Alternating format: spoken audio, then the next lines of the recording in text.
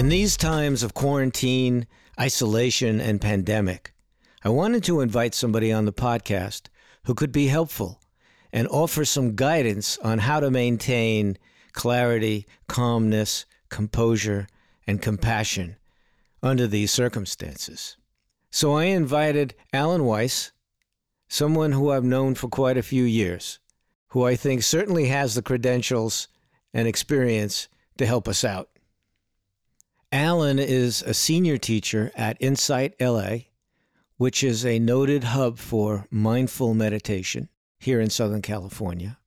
And he's also director of Mindful USC, where he's been teaching hundreds of people ranging from students to doctors and medical professionals working in hospitals, teaching them mindfulness practices, how to meditate, and how to maintain a meditation habit. He definitely has many talents in this field. And I think one of Alan's expertise is, and I don't know how you say the plural of expertises, is the ability to convey certain tips about how to mindfully deal with unpleasant, uncomfortable, difficult emotions. So we tackle those issues. But now, just a few announcements before we start. On May the 7th, I'll be doing a Facebook live stream talking about music as the bridge to mindfulness. It will be on the MMR Magazine Facebook page. That's Musical Merchandise Review Magazine, the magazine for NAM, the National Association of Music Manufacturers. And that will be at 1 p.m. Pacific Time and 4 p.m. Eastern Standard Time. And also on May the 10th, Sunday, May the 10th, I will be participating in the 320 Mental Health Festival, which is a conference of mainly musicians and people associated with the music business and artists that are going to be talking about mental health issues, the stigma about mental health, and hints and guidance in terms of how to maintain mental health. So I'll be there, and I'll be speaking with Erica Cruzen, who is a senior director of the Recording Academy's Music Cares, which is their philanthropic arm to help musicians. And so I look forward to hopefully encountering you there, both on May the 7th on Facebook Live and on May the 10th at the 320 Mental Health Festival. And now, let's get started. I'm delighted to welcome Alan Weiss, Dr. Alan Weiss, a good friend of mine, a lovely human being, and a beloved teacher. Welcome, Alan Weiss, Dr. Weiss. Well, thank you so much, Richard, for having me. I'm sorry, I have to keep correcting myself and calling you doc. I'm not used to calling you doctor, but you are a PhD, right? Right, I have a PhD, but I always tell people don't use that, just call me Alan. Yeah, one of my things I enjoy doing in life is calling people that don't want to be called doctor.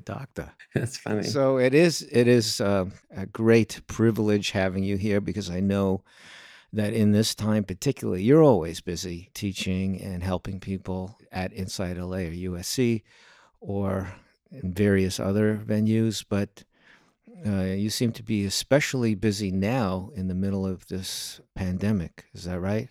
That's right. Our classes at Mindful USC have had almost a 86% increase just over the last month or so. So it's been pretty amazing. So tell us about Mindful USC. How does that work? What is that? Well, sure. I mean, Mindful USC is a service that right now comes out of the provost office of USC.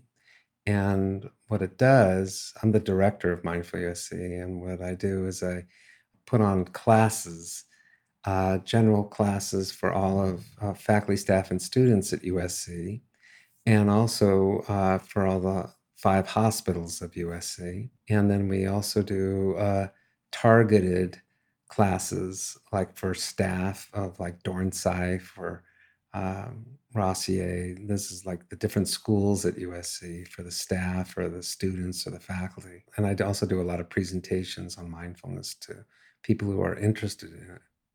So, what are you doing at hospital? I remember you worked at Children's Hospital. I mean, you said 5 hospitals. Right. USC has a Children's Hospital is a USC hospital, and so I've done classes for the doctors and for the therapists and anesthesiologists. Well, you've been doing this for quite a while before this pandemic, but what's the difference now that there's a pandemic to go into a hospital and teach mindfulness?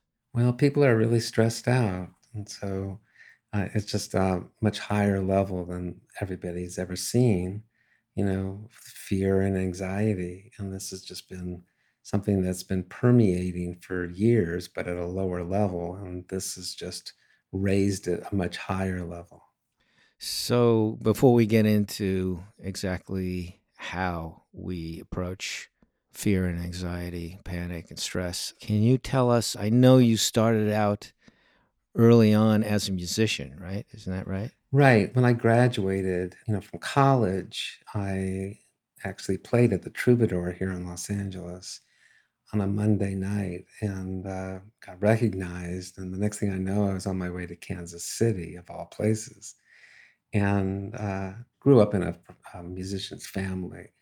I never really thought of myself as wanting to be a professional musician, but there I was. Yeah, well, you were pretty serious. I mean, you were doing touring with this band, right? You were opening up for some big acts and some big venues. Yes, biggest venue I think I did was 10,000 seats.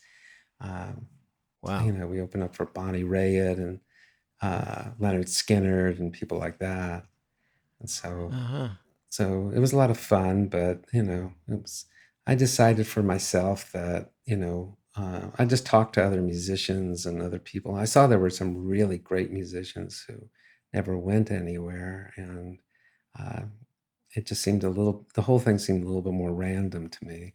So I think I just wanted a little bit more stability. And that's what led me to eventually get my PhD.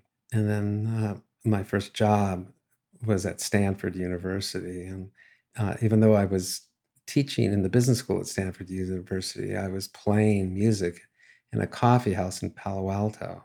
So I was enjoying both sides of my life at that time. It was fun. And then you got a PhD. What was the field of interest? Originally, I started in finance, but by the time I came out, I was in marketing. And so I became a marketing professor. And that's what I basically stayed at for the last number of years. And so I came to USC and been here ever since, teaching, et cetera. And that's how I got involved with USC originally. And you also have a digital marketing company, right? Started out very, very small, which you built up into a big company. Yeah, that actually relates to how it's funny because it intertwines with how I got into mindfulness. So this happened a long time ago. It was like 1997, and I was living on a farm in France and noticed a sound going into my head, which later turned out to be a brain tumor. And when I came back and I was diagnosed, and after I had a brain operation and then a gamma knife operation the next year after that, what people don't realize, and I certainly didn't realize, is that it really threw me off my track. Everything else that I had been interested in before had kind of dissipated, and I felt kind of listless for about a year. And then I decided, this was like around the time the internet was just starting, and I decided to, just use my programming skills. I actually have a degree in electrical engineering. That was my bachelor's. And I decided I'd build a website. Nobody knew what it was just the very beginnings. And that basically turned into the company that I built, which is called Marketing Profs. But it was around that time that I was struggling with a lot of anxiety and fear because I had to go back in every year to do an MRI because of this brain tumor. And that's when I started trying to do, I went to psychiatrists and therapists to try to deal with this anxiety and fear that I was like running into on a constant basis. And I did that for a few years. And then I found a meditation retreat that I went on. And that basically kind of changed my whole life, and how I got into mindfulness was as a result of that meditation retreat. And so that enabled you to deal with your fear and anxiety? Yes, exactly. Trudy Goodman, who's the founder of Inside LA, she's married to Jack Cornfield. She was the person teaching this retreat. It was actually in Malibu. And we kind of struck a deal because I knew how to build a website and her website was pretty bad. And so I offered to build her website and we ended up becoming friends. And so she said if I really wanted to, kind of deal with some of the issues I was dealing with, I should start meditating 45 minutes a day.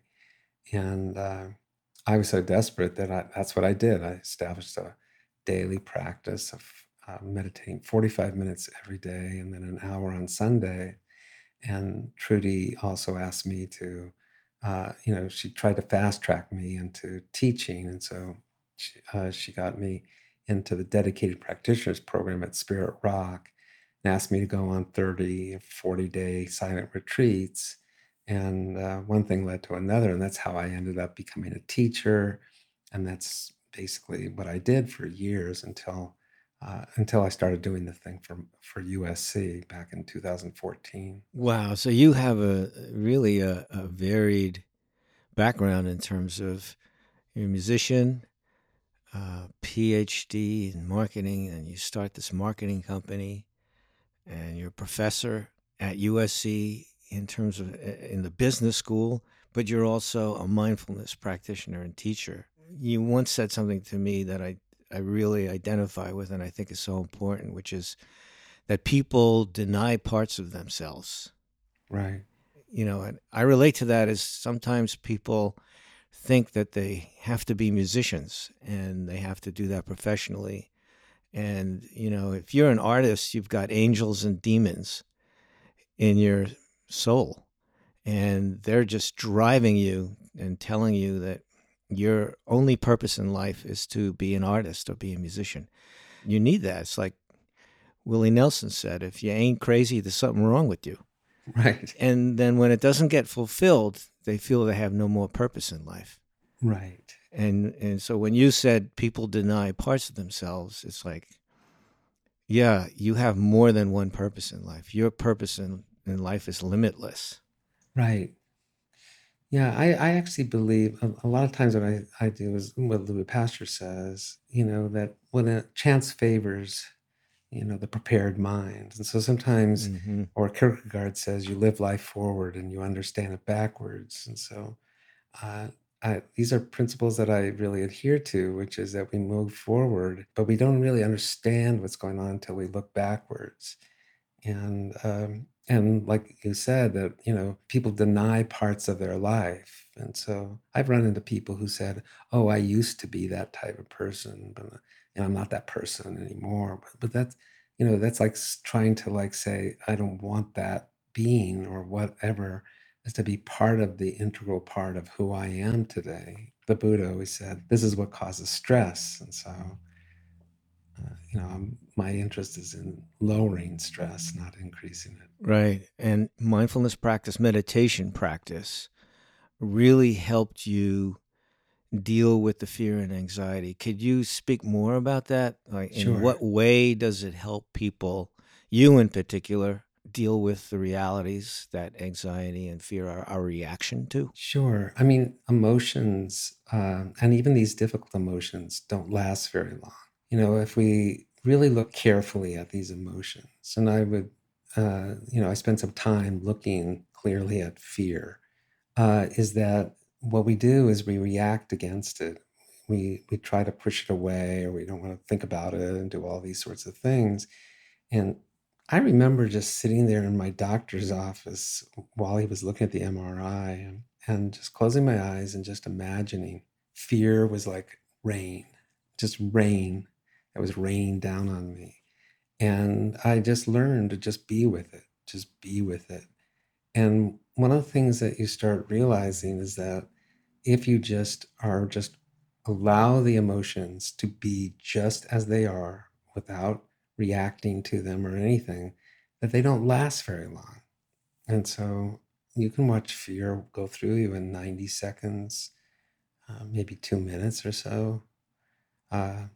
Any emotion, negative emotions in particularly, that if you really just allow them to be, they just don't last very long. So you have to, sometimes what we say in Buddhism is that you have to have faith. And so I just, I had faith in it. And so I tried it. I saw that, in fact, they don't last very long. So that was the way that I was able to just start relating to fear and just realizing that it was something passing through me and that I didn't have to believe all the thinking that I was doing. So I would look at thoughts and I would see something come up that would say, oh, this is like going to happen. And I just stop and I'd say, is that true? Is this really true?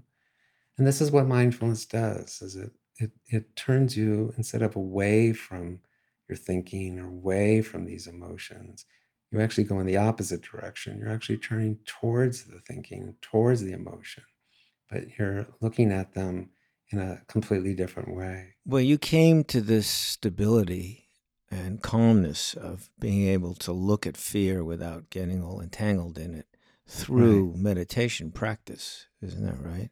I mean, Yes, that's exactly right. right. So you can't just tell somebody, just look at your fear. It's not going to last very long. It's going to come and go like everything else in Right. life. It just rises and passes away. But you can't just tell them that. They have to sit And watch it and see it themselves. Yeah. and also learn how to see. I guess that's right. Learn how to see their thinking, right? Right. How to connect with their basic awareness Right. that's there before the thinking comes. Right. Right. We all relate to everything emotionally first, and then our thinking comes second. And so, Mm-hmm. uh, you know, uh, you just have to start appreciating that, okay, these thoughts that I have, before these thoughts, there was an emotion that kind of like preceded that. And a lot of this thinking that we do just comes from our amygdala, or they're just arousals that happen. And that, as I often say when I teach meditation, I ask people in the room, I'll say, okay, has anybody here ever said, I'd really like to be anxious right now? And of course, people laugh, and and the reason is that we don't choose to be anxious. We as human beings, we don't choose these emotions. It's not part of our prefrontal cortex. We don't choose these things, but we do choose what we want to react to and what we want to just respond to. So, Right. I always say, don't take these. That's a key thing about emotions, is that they're not who you are. So if you have fear or anxiety, what's actually happening is that you're having the experience of fear. It's an experience of anxiety. It's not who you are. Right. Okay. But, people actually use the wrong language. They'll say, I am anxious. And so with mindfulness, we teach people to kind of just say, okay, anxiety is like this. And actually just saying it that way, just saying it without the I or me or my in it, is actually allows the emotion to have less of a grip on you and allows it to go along its way. Like I always say, the word emotion has the word motion in it, because that's what an emotion wants to do, is to move. And so when we say, I am anxious, you're basically saying, I don't want you to move. Right. I mean, that's a good habit to have in general. It says, I am walking. Instead of Yeah. saying, I am walking, you say, well, Yeah. there's bodily sensation of movement here. Yeah. This is what's going on right now. I am hearing. Well, there is sound here. Yeah. This is hearing. It's, This is hearing. yeah. Yeah. It's really interesting. And Trudy Goodman recommended that you meditate for 45 minutes a day. That's basically how you started your serious meditation practice. Is that right? That was that's not what I tell my students to do, but, Aha. because that's a pretty big jump. What do you tell them to do? I tell my students now, just to practice the first week, just do 5 minutes or more. And by the third week, which, I'm telling them to meditate until they feel uncomfortable meditating, and then meditate for 5 more minutes. Because I want people to actually experience difficult meditations, because that's when you get a chance to practice what is it like to just accept the difficulty, just accept it. And this is actually what builds your ability, builds your capability to deal with difficult situations when you're not meditating, because you've been practicing it, just like a musician practices. You don't want to just practice simple things. You want to practice harder things, even things that you screw up on, but you want to keep practicing on it because you know that when you get up in front of people and you're going to do something, you're going to be really glad that you practiced the hard parts. But people think mindfulness and meditation should be this blissful, calming, wonderful, experience. And I try to point out to them that if it's just calming and peaceful, you're not learning anything. No, it's great that you tell them to keep practicing Yeah. when it's uncomfortable. What if it isn't uncomfortable? What if they're just, they're just having a wonderful time because Yeah. they're enjoying the pleasures of peace? Oh, yeah. No, that's a wonderful thing to have peace. But if every meditation you do is just peace, then which is great, and then you get refuge, but it doesn't necessarily teach you what you need to deal in the real world. That's my concern. Right. And now you alluded to something which, of course, I can't let escape. You said that practicing meditation, mindfulness, is like practicing a musical instrument. Yeah. So, on a personal level, do you think, or have you thought about, or do you think now that the fact that you were a serious musician in your youth, that relates to the discipline that you had to go to a retreat for 30 days? Yeah, because I think when you hear, see, people don't really talk about this, but you hear this a lot, especially when you're around Buddhists and teachers of Buddhism and stuff like that. They'll say, "Oh, the practice, the practice." You'll always hear the word practice a lot in there. Mhm. And I think about it when I was, growing up, and I was practicing piano or cello or drums, guitar, which is the instruments that I grew up playing.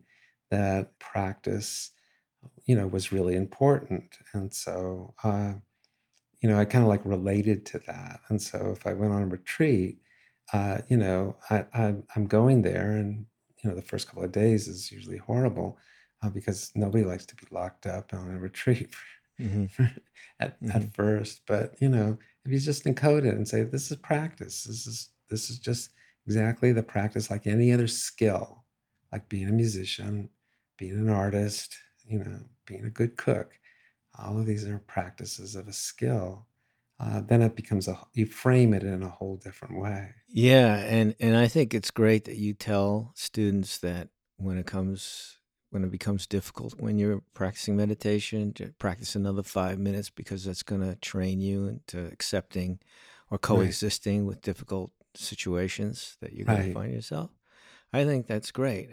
As a musician, you were talking about, and we experienced this. You practice hard passages or passages that you can't master, right, and you don't think that this is difficult or I'm having a difficult time. You just are focused on getting it right. right, And so it doesn't occur to you that this is something that's difficult necessarily. It's just something I just need to repeat, right. which is the essence of practice is repetition, right? That's exactly the same thing with practicing here. It's the same skill development, and that perfection mind that everybody has that's the thing that gets in the way Right. of practicing music or practicing mindfulness. It doesn't mean that you're not going to get better at it, Right. but you're putting your attention on the wrong thing. It's the process rather than the outcome. Right. But the difference is that when you're practicing music, and you're going through a difficult passage, you're not thinking, oh, I'm feeling that I'm going through a difficult time right now. It's not important what you're feeling. It's important to master the musical phrase. That's what's important, not what you're feeling. Whereas Right, the difference in mindfulness, you are aware because you're not necessarily practicing an instrument, but you're aware that you're having a difficult time or a difficult emotion. It's a different level of awareness. right. That's right. So when you have people come to you with these problems, you tell them, listen, it's going to take 5 minutes a day of practice to begin with in the first week. Yeah, well, it's interesting because I've also studied a little bit about how to change habits because what we're doing here is I'm changing habits, right? People are not used to meditating, and so The literature on habits kind of suggests that you don't want to try to give somebody a new habit by making what they're doing well beyond what their tolerance level is. And just so you know, when people come to meditation, almost the first thing in their minds is, how long do I have to do it for?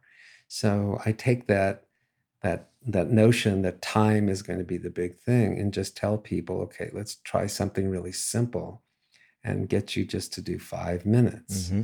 And then I also try to make sure that uh, they would do the same thing. And so it's actually interesting because I use a musician analogy. I say, if you want to learn to play guitar, you don't buy a guitar and put it in the closet. You leave it outside so that you see, oh yeah, I've got to go practice. Mm-hmm. Okay. Mm-hmm. So I tell my students, I say, okay, pick a chair or whatever that makes it's in a really public place where you go by it all the time.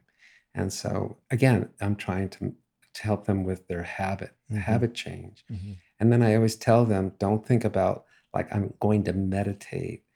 I tell them is to reframe it and think about I'm going to learn how to quiet my mind. That's what I'm going to go do. Mm.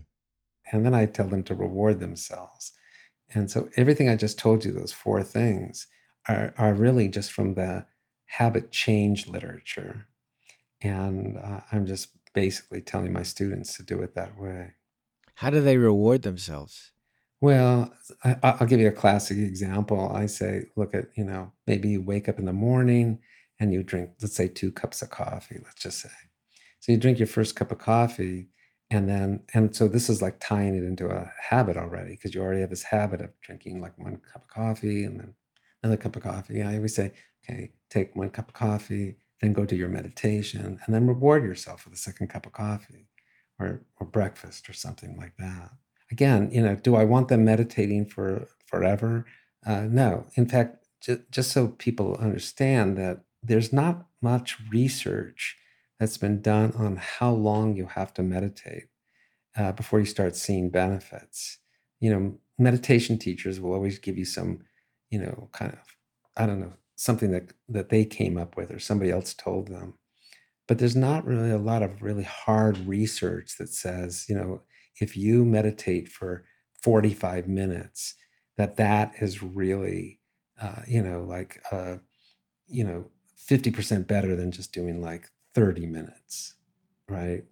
Or that's another 100% better than just doing 15 minutes. We don't know that. We don't know that. So what I try to do is to have people meditate and then phenomenologically experience whether or not they're seeing the benefits. And the first thing I've realized is that for a lot of people, they don't personally say, wow, I'm not that reactive anymore. I seem to be taking things better. But other people in their lives report it back to them. So it's very common for somebody to say, I didn't realize that I was getting calmer through this meditation, but my husband or wife or child or friend or somebody mentioned it to me. So I try to get people to really tune into like what are the benefits that they're actually getting and tie that to how much they're meditating. And in general, I'd say that people, probably get into a standard 10 to 15 minutes a day meditation where they start realizing that it's really having an effect on their daily lives. Yeah, when I first heard people recommending 5 minutes of meditation, I was very skeptical about that because all the training that I ever had since I was a teenager was 20 to 30 minutes at least once a day.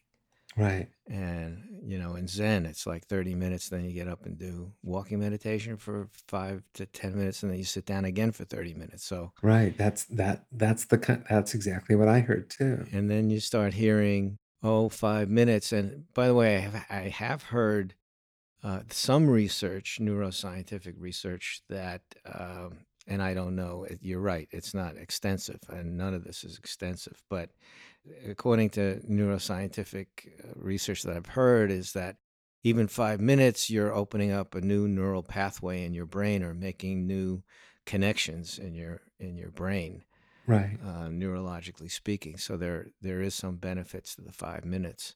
That's right. And I think in general, I mean, maybe my students are just trying to please me, but vast majority of them say that they noticed a difference in their lives, and they notice when they, skip a few days, Right, how different they feel. right. It can be very noticeable after just a few weeks. Right. I think this is what a lot of people find, but a lot of this, again, it's like if you take somebody who's brand new to music and they practice for like 6 weeks and they don't feel they're getting better, you have to have them practicing long enough. I always say that mindfulness practice is it's like a lot of practices. It's always interesting because I remember when I learned how to play with a finger pick. Okay, and Okay. and I was using a metronome, and this is exactly my experience. And I would sit on a porch, and I would just play, scales, da da da, to the metronome. And I went on for like a few weeks, and it wasn't getting better. It was like getting worse, and some days were better, and some days were worse. And I remember one day, it was like all of a sudden I was like 5 times better than I'd ever been before. I was Hmm. faster, cleaner, and everything. And I didn't understand it, but now I do. That, but really, what mindfulness is more like a quantum leap uh, model of learning. So it's not like a learning process that just is linear, like the more you do, the better you get, more you do, the better you get. But there's a lot of skill development that actually, the more you do, you go, some days are good, some days are bad, some days are good, some days are bad. But if you stay with it long enough, you'll get to that first quantum leap. And then if you stay with that, you might have to stay with that for a while and nothing will happen. And then you'll get to another quantum leap. Hmm. And so it's a different way of thinking about learning and practicing, that sometimes you don't get better, you get worse, and then you get better, and then you get worse. And so for a lot of people, that's demotivating because in their minds, they think it should be better every day. And when in fact, once you just realize, oh, I'm on a different process here, you can stay with it longer, and then you can get to that first quantum leap. And that's pretty much what I experience with students, is that if I can just get them to stay through the whole class. I mean, inside LA, we used to do 6 week classes, and the teachers would say, we really need 8 weeks for people to get this kind of, we call it escape velocity. Hmm. And but I've seen it actually happen for some people a lot faster. They'll come up to me and they'll say, "Wow, something happened this week," and Hmm. just I just see everything in a different way, and it's because they just kind of hit that first quantum leap where they just realize it's okay to just be okay with the way things are. Take some time. Right. And meditation is a spectrum, right? So a spectrum of experiences, of insights, of discoveries, of changes. Right, So when you have somebody and you're teaching them meditation and they can't focus on their breathing because their breathing is difficult, right, they're having difficulty breathing, and they have a problem, a physical problem, where if they're focusing on their body, it activates certain symptoms that cause them pain. right. So how do you teach people like that? It turns out that, if you think about like what we're doing with the mind, we just need something that's in the present moment. And body sensations are in the present moment, but if somebody can't do that, the breath is in the present moment, they can't do that. Then what I do is I would have them put attention on their hearing. This is a classic case. Again, what you're doing is you're putting your attention on something that's in the present moment. So if I'm just hearing sound without like saying, okay, this is a bird or this is this and all of Hmm. that, which is the conceptualization, but just on this is hearing, this is the sound waves hitting my ears, etc. And keep your attention there. That is in the present moment. So that's what you need. And then when your attention wanders away, then you just relax and come back to that sound. So, you know, so that's another way of getting people to just notice the present moment without having to focus on their breath, which, as you say, is difficult for some people, just focusing on body sensations. And so for some people, what I've done is said, look at, what you should do is just do some mindful walking, Hmm. which is the same thing because you're putting your attention on body sensations as you walk. Hmm. That's the present moment. And then as your mind wanders off, you just notice that and then bring it back. So it's really, you just need an object that's in the present moment, and Hmm. then a mind that pays attention to the sensations of that present moment. And then, uh, and then since your attention will wander away, it's just training your mind to just relax and not react to it and just bring it back. That's the training of mindfulness. Yeah, and you know what? Right now, we're talking about listening to sound. I've been listening to your sound, the sound of Right. your voice, and I'm really relaxed and I'm calm and I'm peaceful and I feel terrific. It's just Yeah, there you listening go. to the sound of your Well, voice. it's funny because my students always say they fall asleep to my voice, and I say I have a late night jazz radio voice.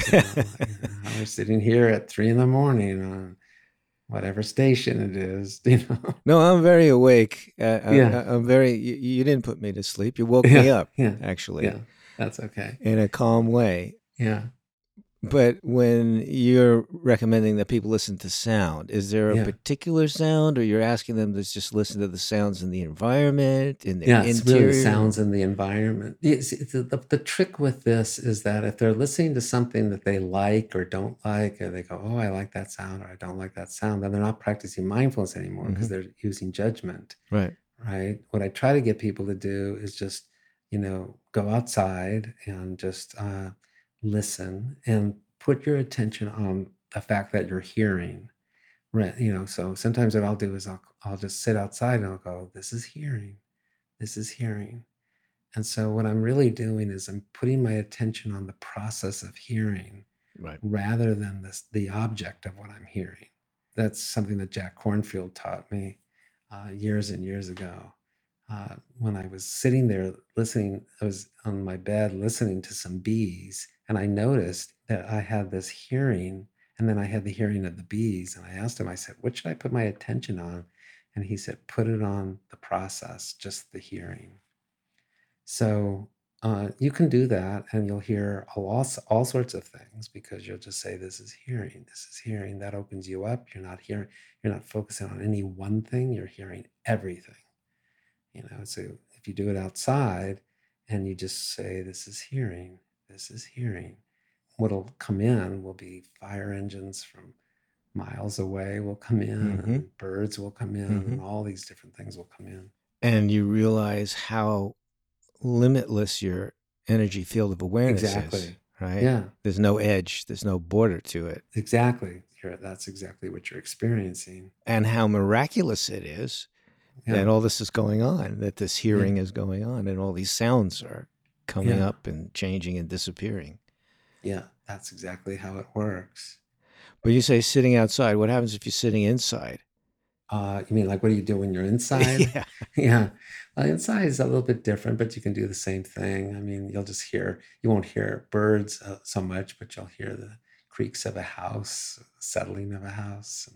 Oh, yeah, there's a Yeah. million things you could hear. Oh, yeah. There's money. I mean, and that really opens your experience up to all the stuff that you're filtering out as you go through the day.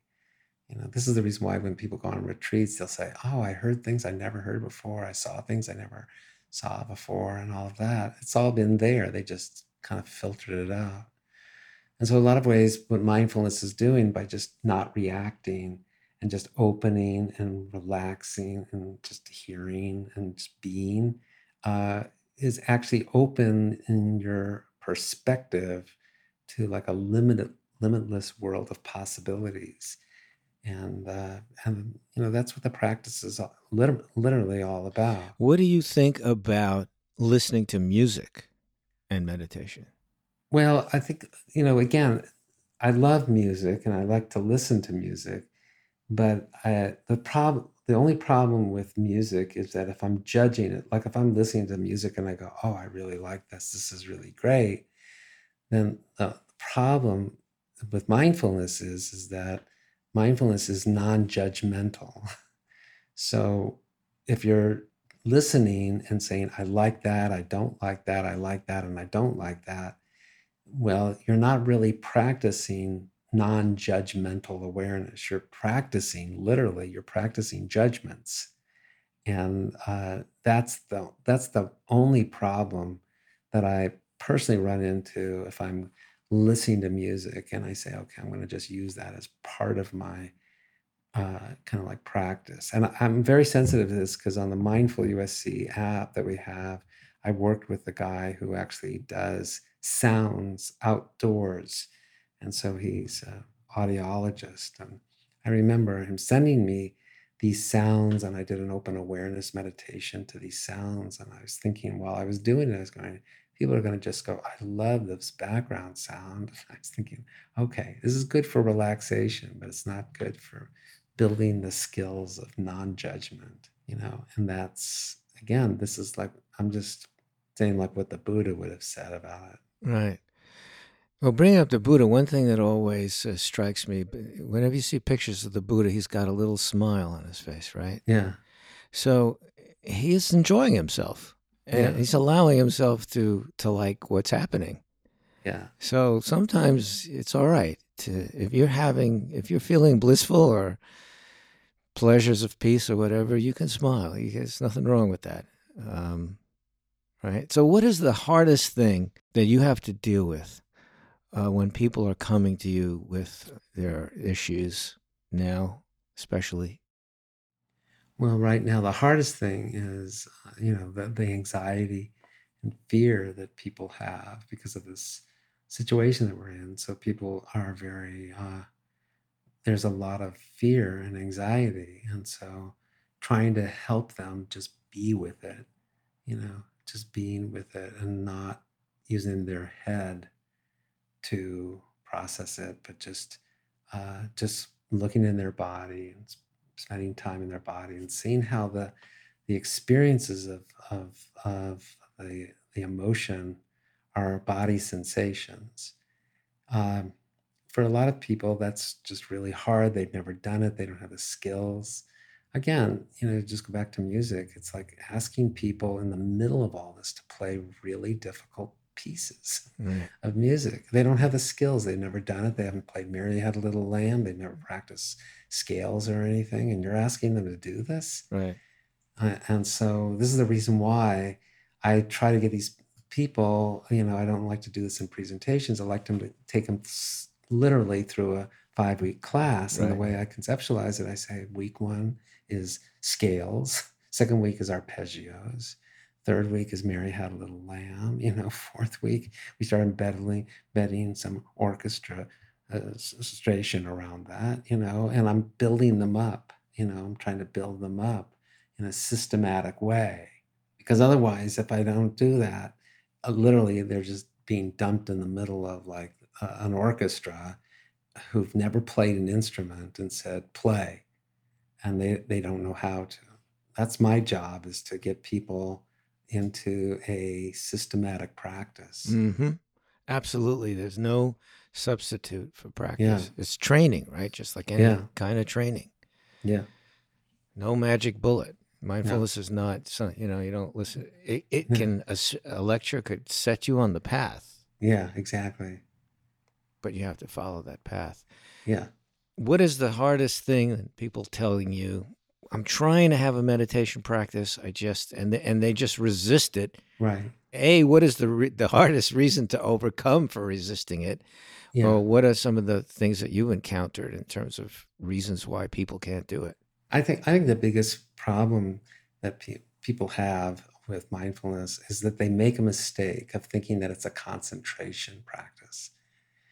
And it's one of the things that I now spend more time on the very first class, is making sure that people, because you see what'll happen is people, they're literally coming expecting that a successful meditator will just immediately be able to have this blissful experience. So one of the things I do to kind of help with that is that when I do the first meditation, my guidance that I give them is really like I'm almost like talking like a person whose mind is going crazy. And so I'm trying to model for them, okay, your mind is going crazy. My mind is going crazy. So what do I do about it? How do I handle this? Because um, when people say, oh, I have a wandering mind, that's most likely for them. That's the biggest problem that people have. And then the second problem that they have is people who come to a class who want to know how to play jazz when they haven't ever played scales.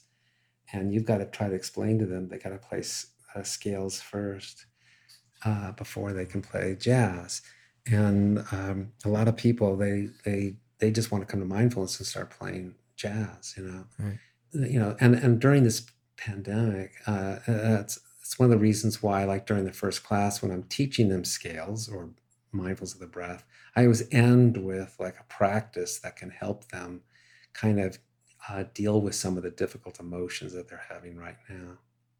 But I always tell them, I'm saying, here's something that you can do right now, but I'll be talking more about this in a couple of weeks.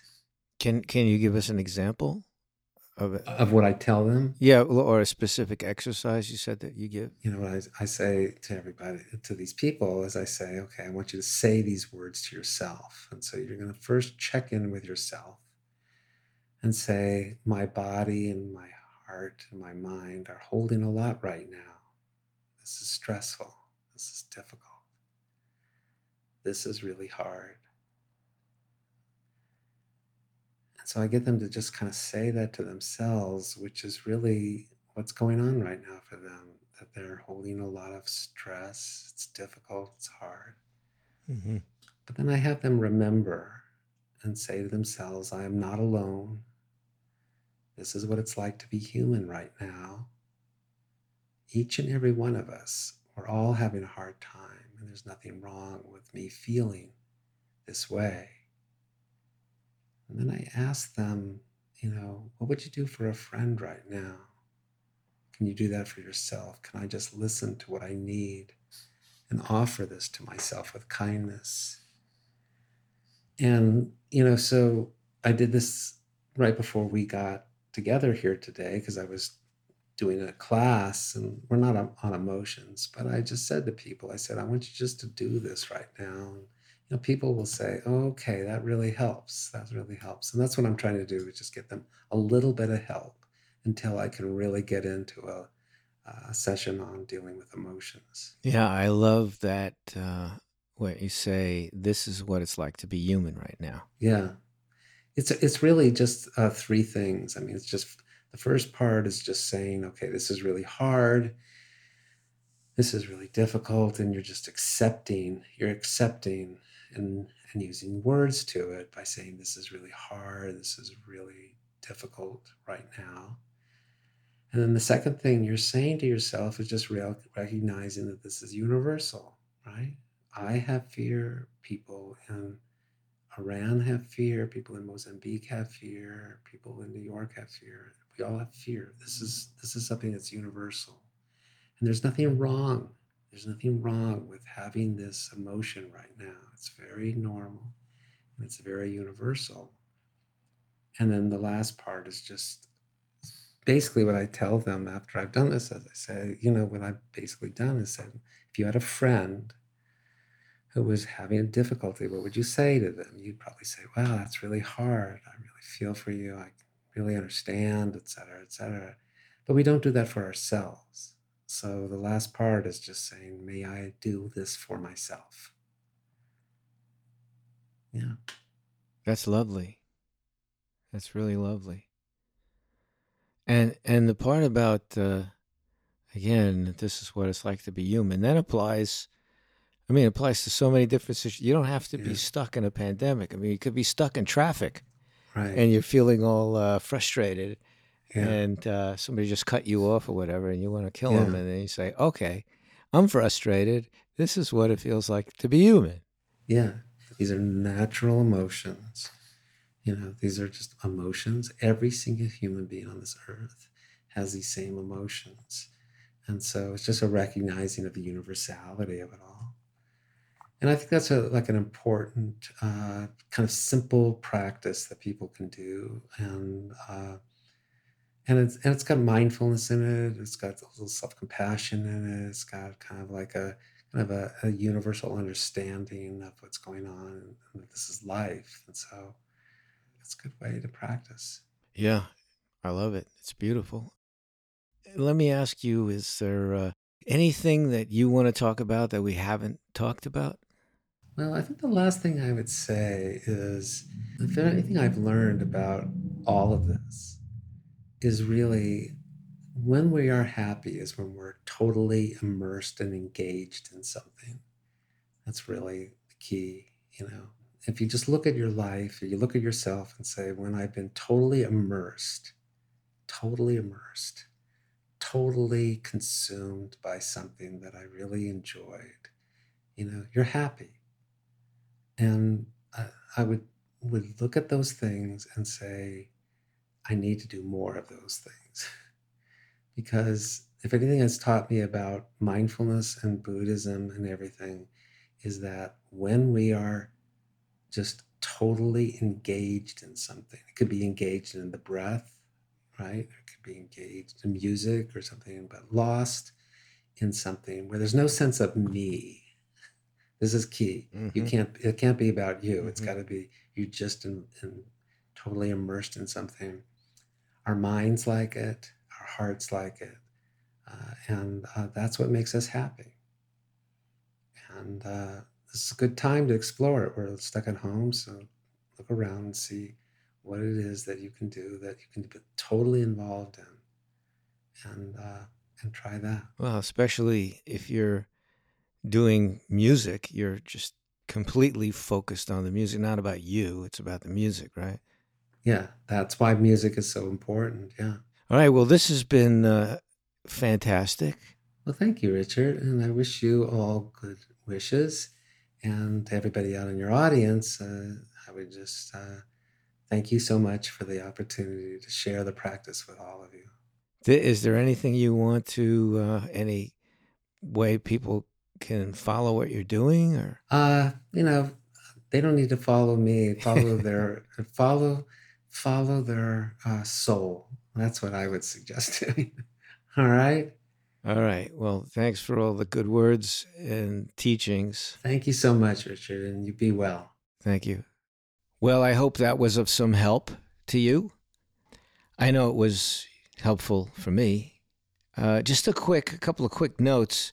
When Alan says that meditation is not concentration, to clarify, the instructions for concentration, sometimes, especially beginning Zen students or whatever, don't include the fact that you will get distracted, and that's okay. Be aware that you've been distracted and just gently bring your attention back to the point of concentration. So the idea is that it's okay that you get distracted. That's natural. That's human. It's part of the meditation process.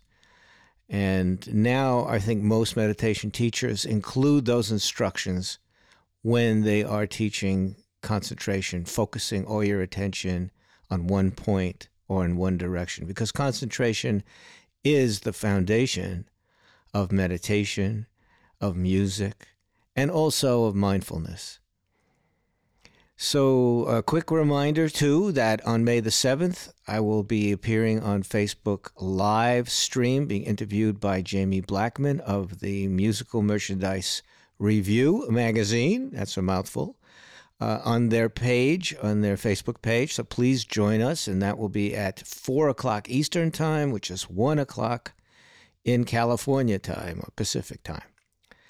And then on May the 10th, in quick succession, I will be at the 320 Mental Health Festival, and that's online, and on the panel about mental health in the entertainment industry. So I hope you guys can keep track of this and find something useful and comforting that you might be hearing at any of these events.